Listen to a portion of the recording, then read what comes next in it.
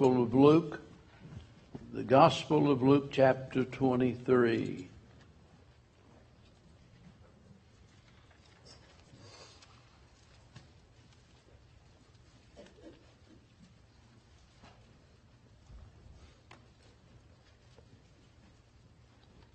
Luke 23, verse 26.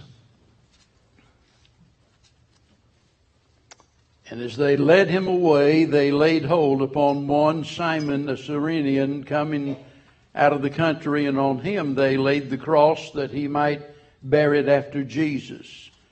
And there followed him a great company of people and of women, which also bewailed and lamented him. But Jesus, turning unto them, said, Daughters of Jerusalem, weep not for me, but weep for yourselves and for your children. For behold, the days are coming, in the which they shall say, Blessed are the barren, and the wombs that never bare, and the paps which never gave suck. And then shall they begin to say to the mountains, Fall on us, and to the hills, cover us. For if they do these things in a green tree, what shall be done in the dry? Before we look at my text this morning, I want to make sure you get the picture. Having been beaten beyond recognition, the Bible tells us he was marred more than any man. He was beaten to a bloody pulp to the extent that you could no longer even recognize him. He has left the judgment of Pilate, and he is staggering under the weight of the cross when Simon comes and offers to help bear part of the load. He is en route to Calvary. And yet, rather than to be thinking of himself, his thoughts were for others that would suffer due to their unbelief. And in this section that I just read, we see his pain in verse 26. He begins preaching in verse 27. There's a prophecy in verse 29 and 30, and then he closes his message in verse 31 with a proverb.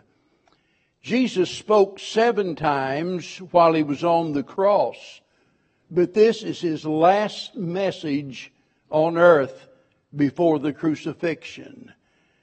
And today we're going to focus on verse number 28. And notice he says here in verse number 28,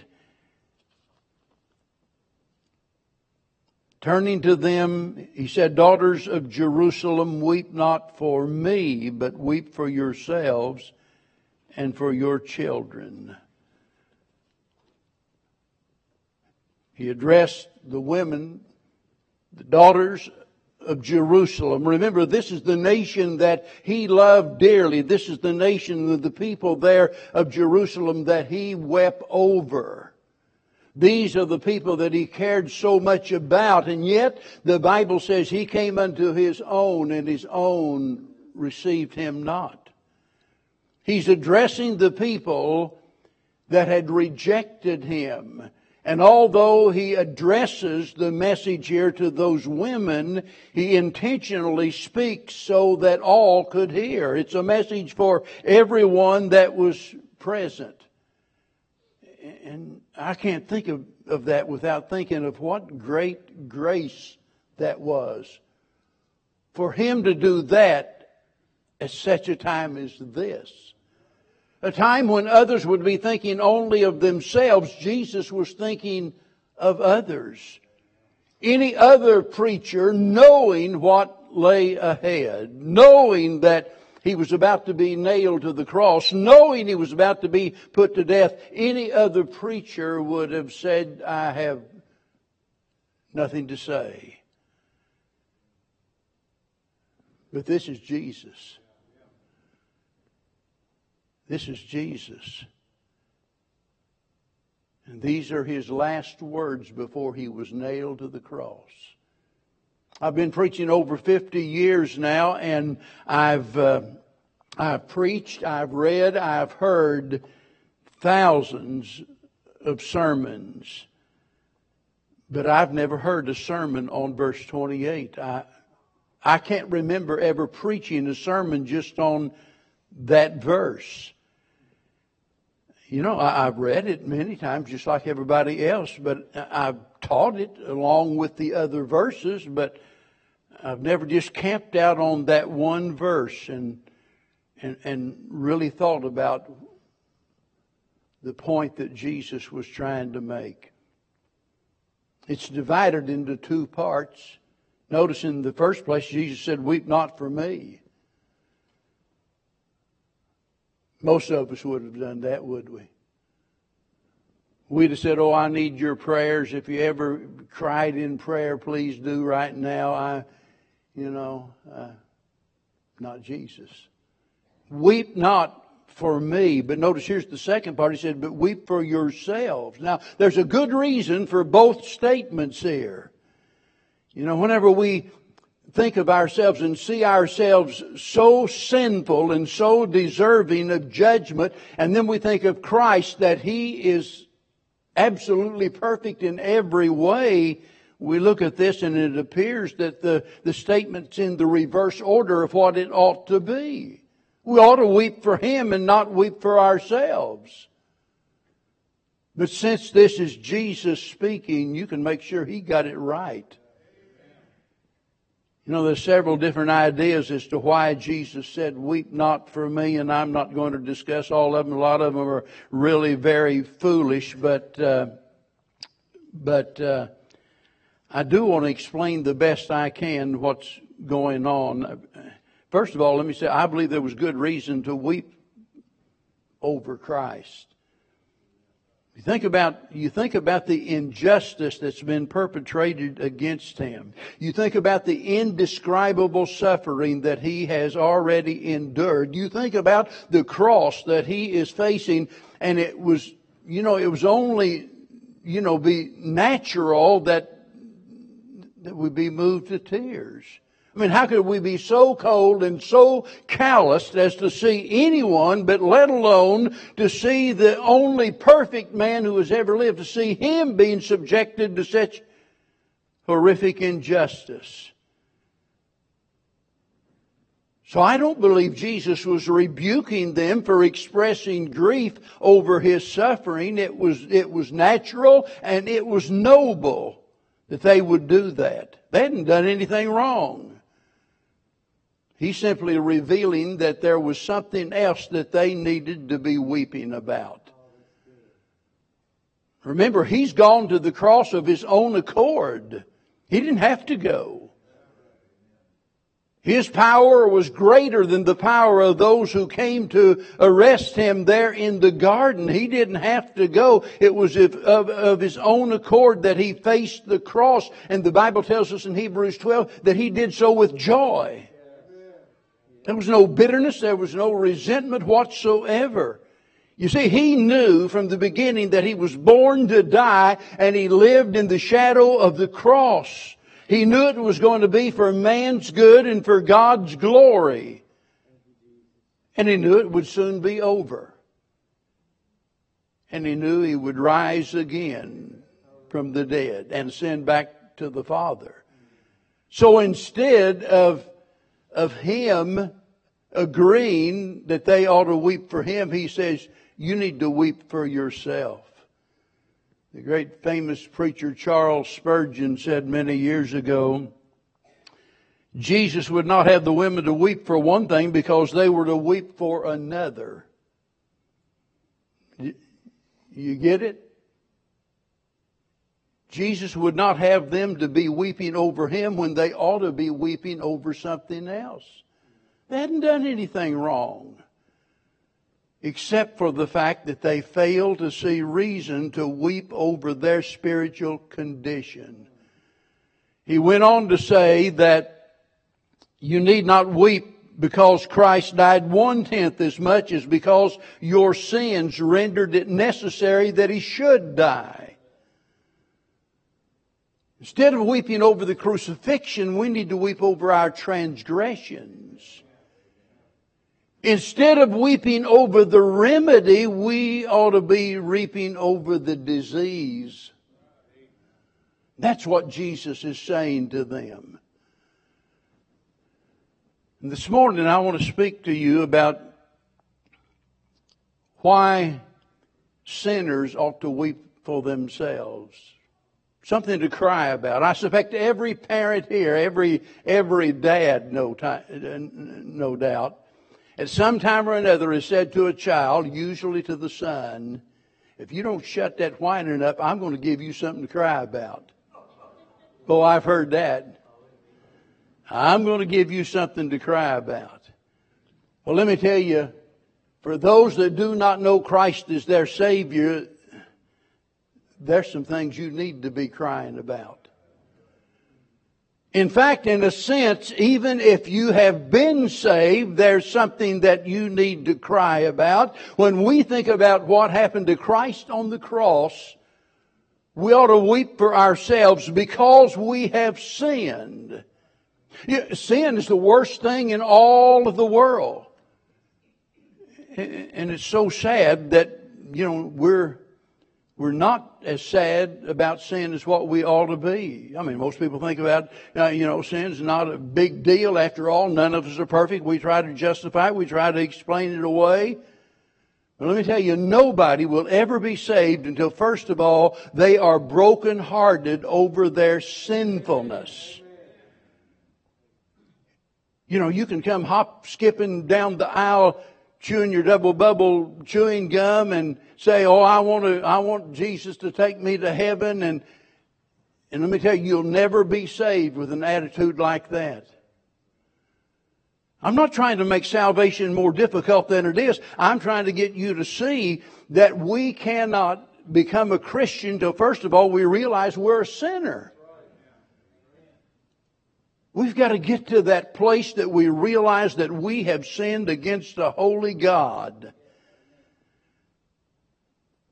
Tears are not a prerequisite for salvation, but it's godly sorrow that leads to repentance. That's what I'm going to preach about tonight, godly sorrow. A lot of folks make a profession of faith, but they never show any sorrow about being a sinner. Well, we see it all of the time. Let me tell you, a profession of faith will not get you into heaven. You must be born again. You can make a profession of faith every week, and that's not going to get you into heaven. I mean, just repeating mere words, praying the sinner's prayer, whatever it is that you think you've got to do in order to become a child of God, that's not going to get you into heaven.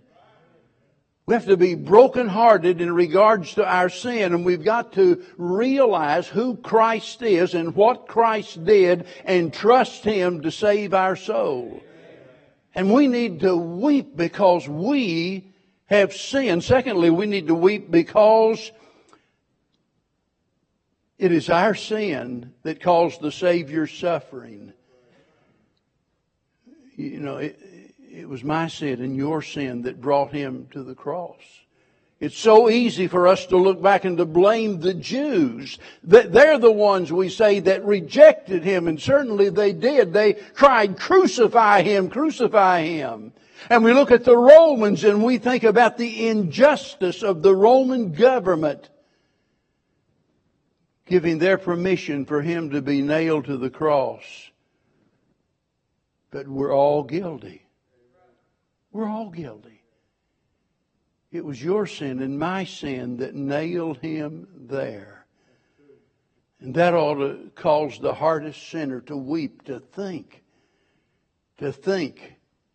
that your sin was responsible for the suffering that Jesus Christ went through.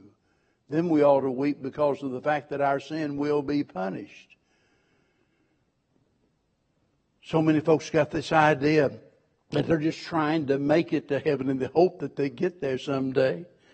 And what they don't realize is they keep thinking, when I die, I'm going to have to stand before God, and God's going to examine whether I've been a good person or not, and He's going to weigh my good works against my bad works, and hopefully I'll have more good works than bad works, and hopefully I'll get into heaven. I mean, you'd be surprised how many people believe that. In fact, the majority of professing Christians, the majority of denominations teach exactly that. You know, we talk about cults so many times, like, you know, how awful those cults are. And they are. They're horrible and terrible because of the fact that they pervert the Word of God, and their doctrine is something that will never lead people to Christ. And yet you look at the major denominations in the world, and they teach a system of salvation by works. What is the difference whether you have to, climb the highest mountain and swim the widest sea to get to heaven, or be baptized to get to heaven? No difference at all. Because what you're saying is it depends on what I do. And that if I'll be a good neighbor and get baptized and join the church, everything will be all right. And no, it won't. The Bible says that you are condemned already. It's not that you're going to be condemned sometime later on when you stand before God. You are condemned already, and you are just awaiting the impending punishment for your sins. And it might be that in this world you have prospered greatly. It might be, that you've made a name for yourself. It might be that you're highly respected. It might be that you've even been the first lady. Now, please don't anybody misunderstand what I'm saying, because I so much appreciate the contribution that Mrs. Bush made. I appreciate that. But that doesn't get anyone into heaven. It wouldn't get me into heaven. It wouldn't get you into heaven.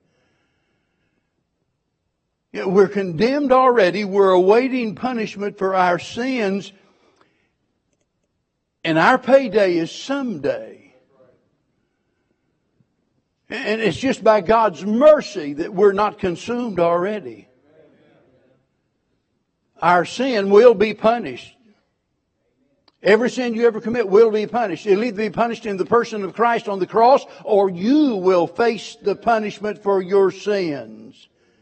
And if we could understand how horrible hell is, if we really understood that, we'd see there's good reason for me to weep. Being unsaved, condemned already, awaiting punishment, and deserving it. Why wouldn't we cry? Why wouldn't we weep over being in that horrible condition? Then I think we need to weep because of the fact that our sin harms others. You see, your sin always affects somebody else in some way, and that's awful. I've often said, sometimes I think whenever some young man or some young woman gets in trouble and they go to prison, sometimes I think maybe mom and dad ought to be right there with them. Because a lot of times, they fail to bring them up in the nurture and the admonition of the Lord. They fail to be a good example for them. In fact, a lot of times they're responsible for leading them down the wrong road. And the only difference between dad and the son is the son got caught and the dad didn't. So the son is in prison and dad's scot-free. But somebody pays for your sins. Notice what he says. He says, weep for yourselves and for your children. Weep for yourselves and your children. Nobody can ever be the parent that they ought to be without first knowing Christ is their Savior. I was a horrible parent before I was saved. I certainly haven't been a perfect parent since then. But I was horrible. I tried to discipline my kids the best that I knew how. I didn't know nothing about raising kids. Man, I'd run the streets and I get up in the morning and take off and, come home in the evening. But in between, just pretty much did whatever I wanted to do. And so I became a father, and I realized what I'd done wrong, and I tried to be really, really strict on the kids. What we do whenever we set all of these rules for our kids You're going to do this and you're going to do that, and you're not going to make the same mistakes that I make. And you say all of that while you're drinking a beer. You tell the kid, go get me another beer. And whenever they hear the fighting and the fussing between mom and dad, and they see your lifestyle and what have you, all you're doing is provoking them to wrath. Your sin is affecting those children. And those children, as a result of that, especially it might be that you even profess to be a Christian, but those kids see that and they are repulsed by the very thought of Christianity. They don't want anything to do with it, and they die and go to hell because of the manner in which you lived. But your sin in some way is going to affect your children and your grandchildren and everybody else. In fact, it affects the entire society. Look in verse 29 again. He says, for behold, the days are coming in the which they shall say, blessed are the barren and the wombs that never bear, and the paps which never gave suck. Then shall they begin to say to the mountains, fall on us, and to the hills, cover us. They don't know it, but the Lord is giving a prophecy here. That in 70 A.D., Titus is going to come in and trample them underfoot and overthrow their city and destroy them, ruin them. They don't know it yet. It's history now, but it was prophecy then. And Jesus is saying you need to weep for yourselves and you need to weep for your children, because there is coming a judgment upon this society. You see, the sinfulness of a society always eventually brings punishment upon the nation. A lot of times, we like to criticize the nation. I mean, it breaks our heart, but we're so prone to criticize our nation. And boy, if you start really looking at the news and thinking about some of the nutty stuff that's going on in California, I mean, look, if they have their way, they'd ban the Bible, I'm telling you. A lot of the stuff going on there is mind-boggling, but let me tell you, that is sort of an epicenter of a lot of the liberal thought, and it has a way of bleeding out into society, and it affects the entire nation. And we think to ourselves, oh, that would never happen here. Look, I can look back 30, 40 years ago and talk about things that I never imagined it would. Some things would be so acceptable in society today as it is now. How could that be? Well, little by little by little. You see, first of all, we're told to be tolerant, to tolerate sin. And after a while, our tolerance turns to acceptance. And we embrace the sin. And so we look at the nation and we criticize the nation. But let me tell you, we all play a part in making this nation what it is. And we all should share the blame. Did you know that's the way it was in Old Testament times? Whenever certain things happened in cities, the entire city was blamed. The city was blamed for not providing security for the people and things of that nature. I mean, God established laws in that regards.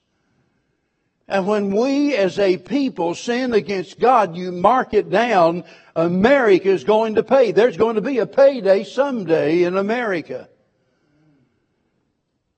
But then there's another reason why those that have rejected Christ ought to weep, and that is because they've resisted so often.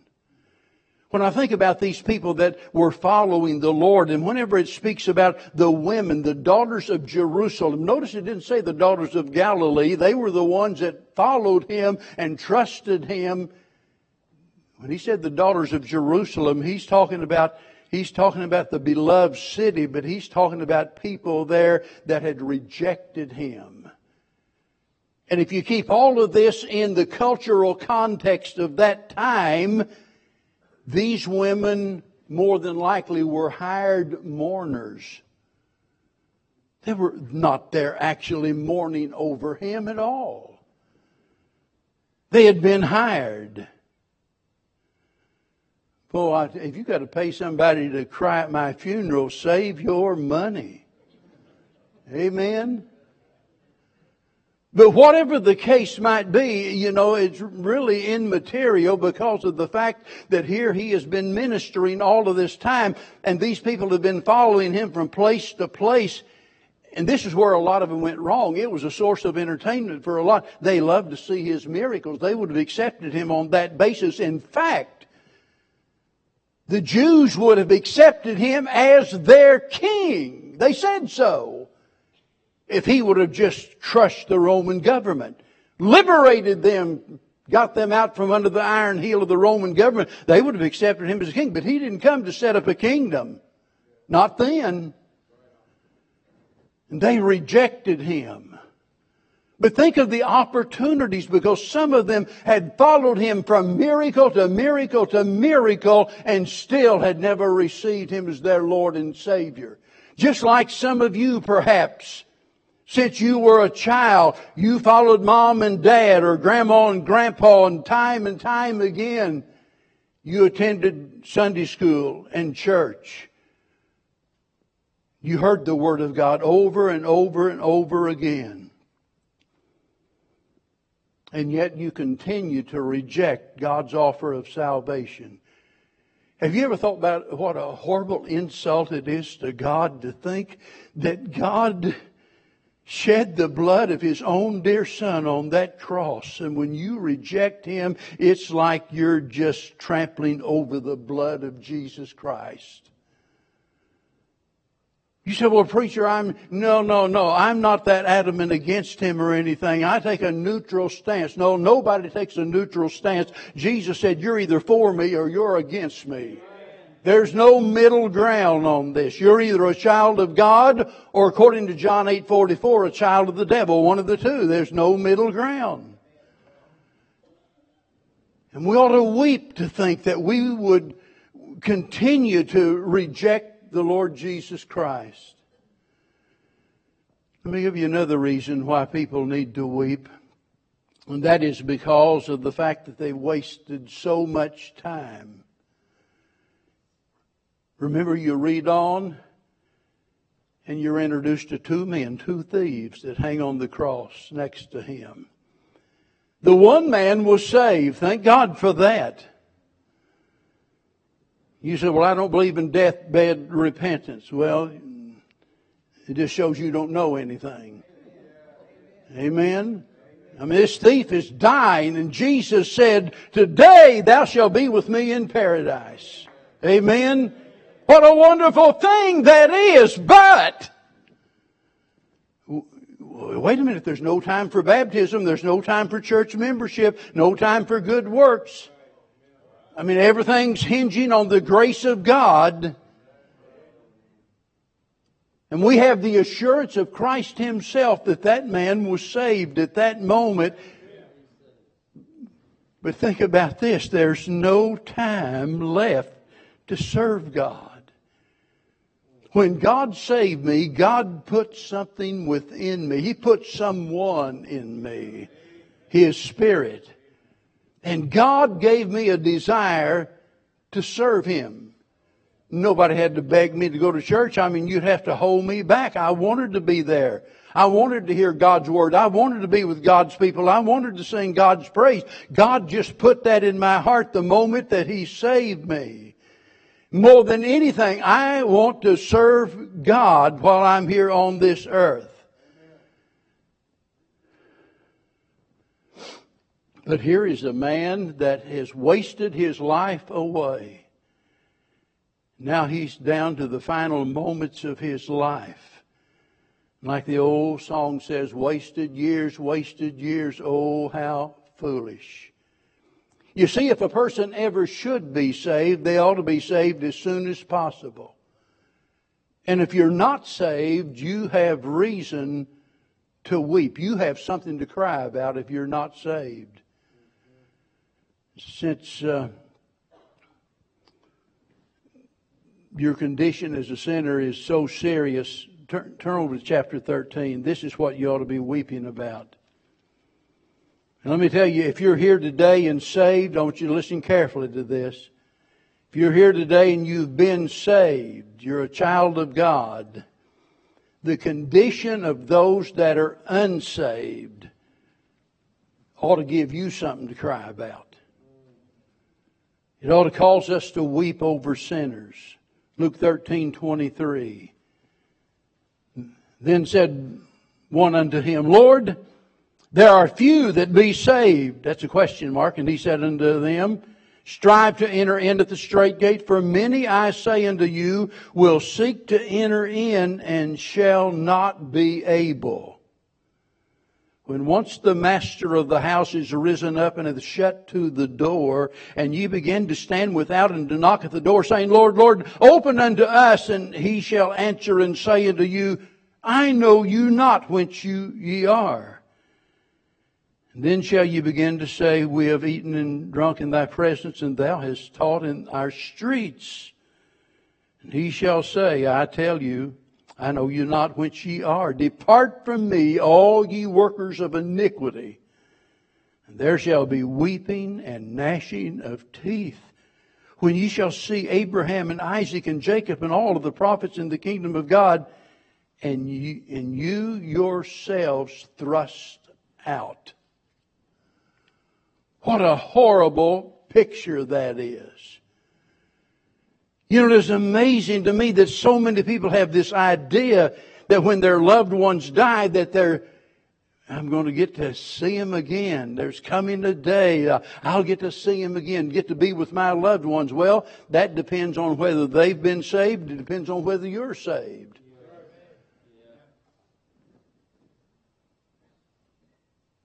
And for us to think about our dear loved ones, I think there's a good chance that there's some folks here this morning that even in this service, right here in this room, right now, there is someone that you love dearly that has never received Christ as their Savior, never even made a profession of faith, never pretended that they were a Christian, but they've never been saved.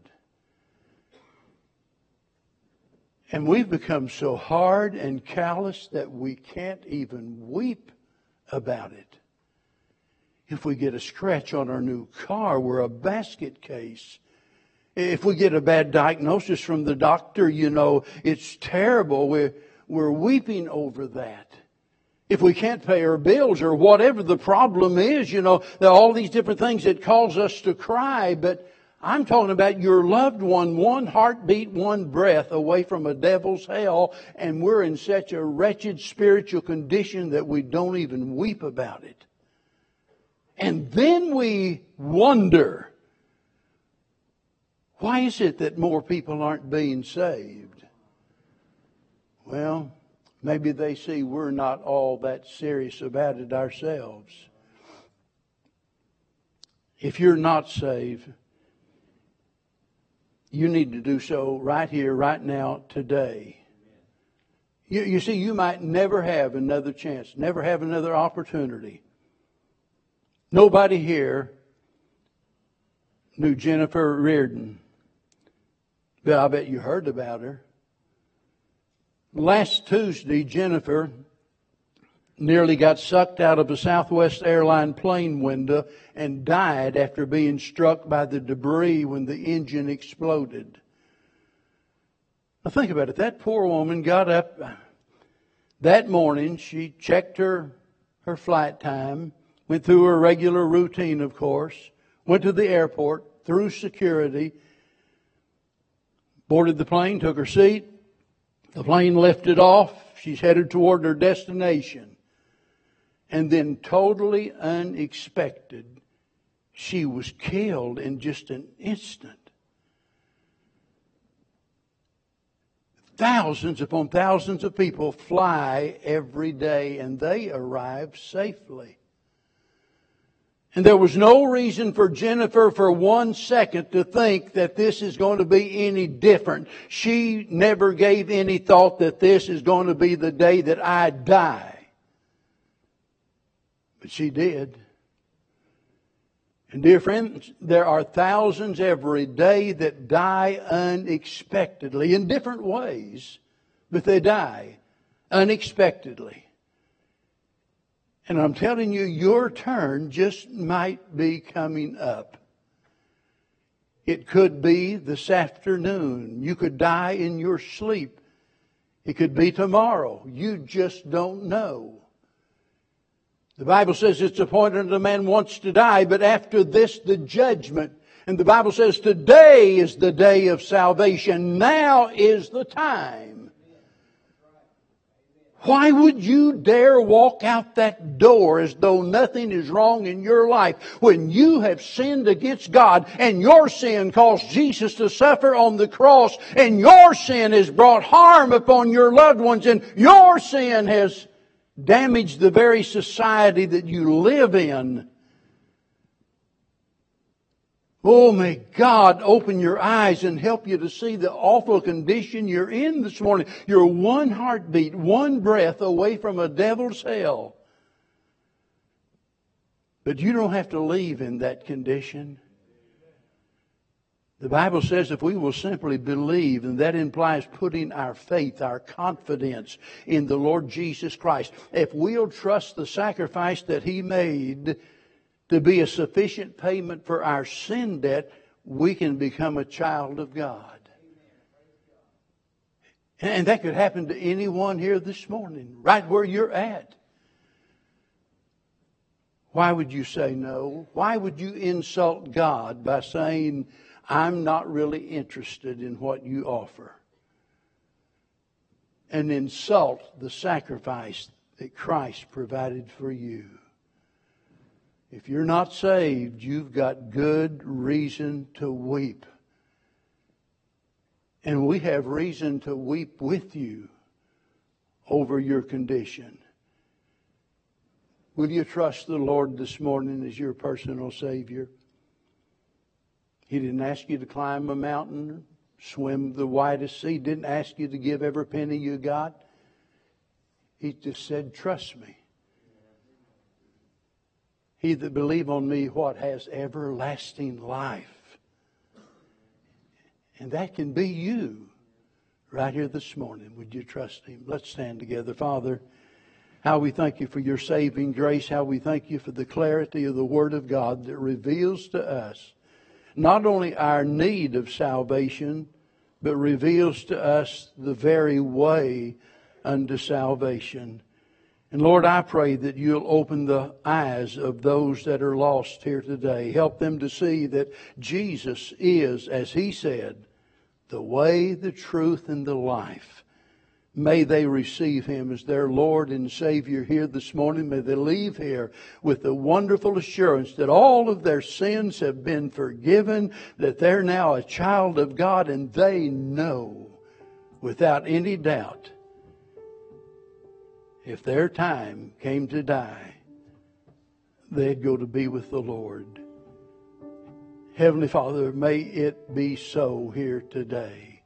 In Jesus' name, we beg You to answer these prayers. Amen. While we stand and as we sing this morning, would you come?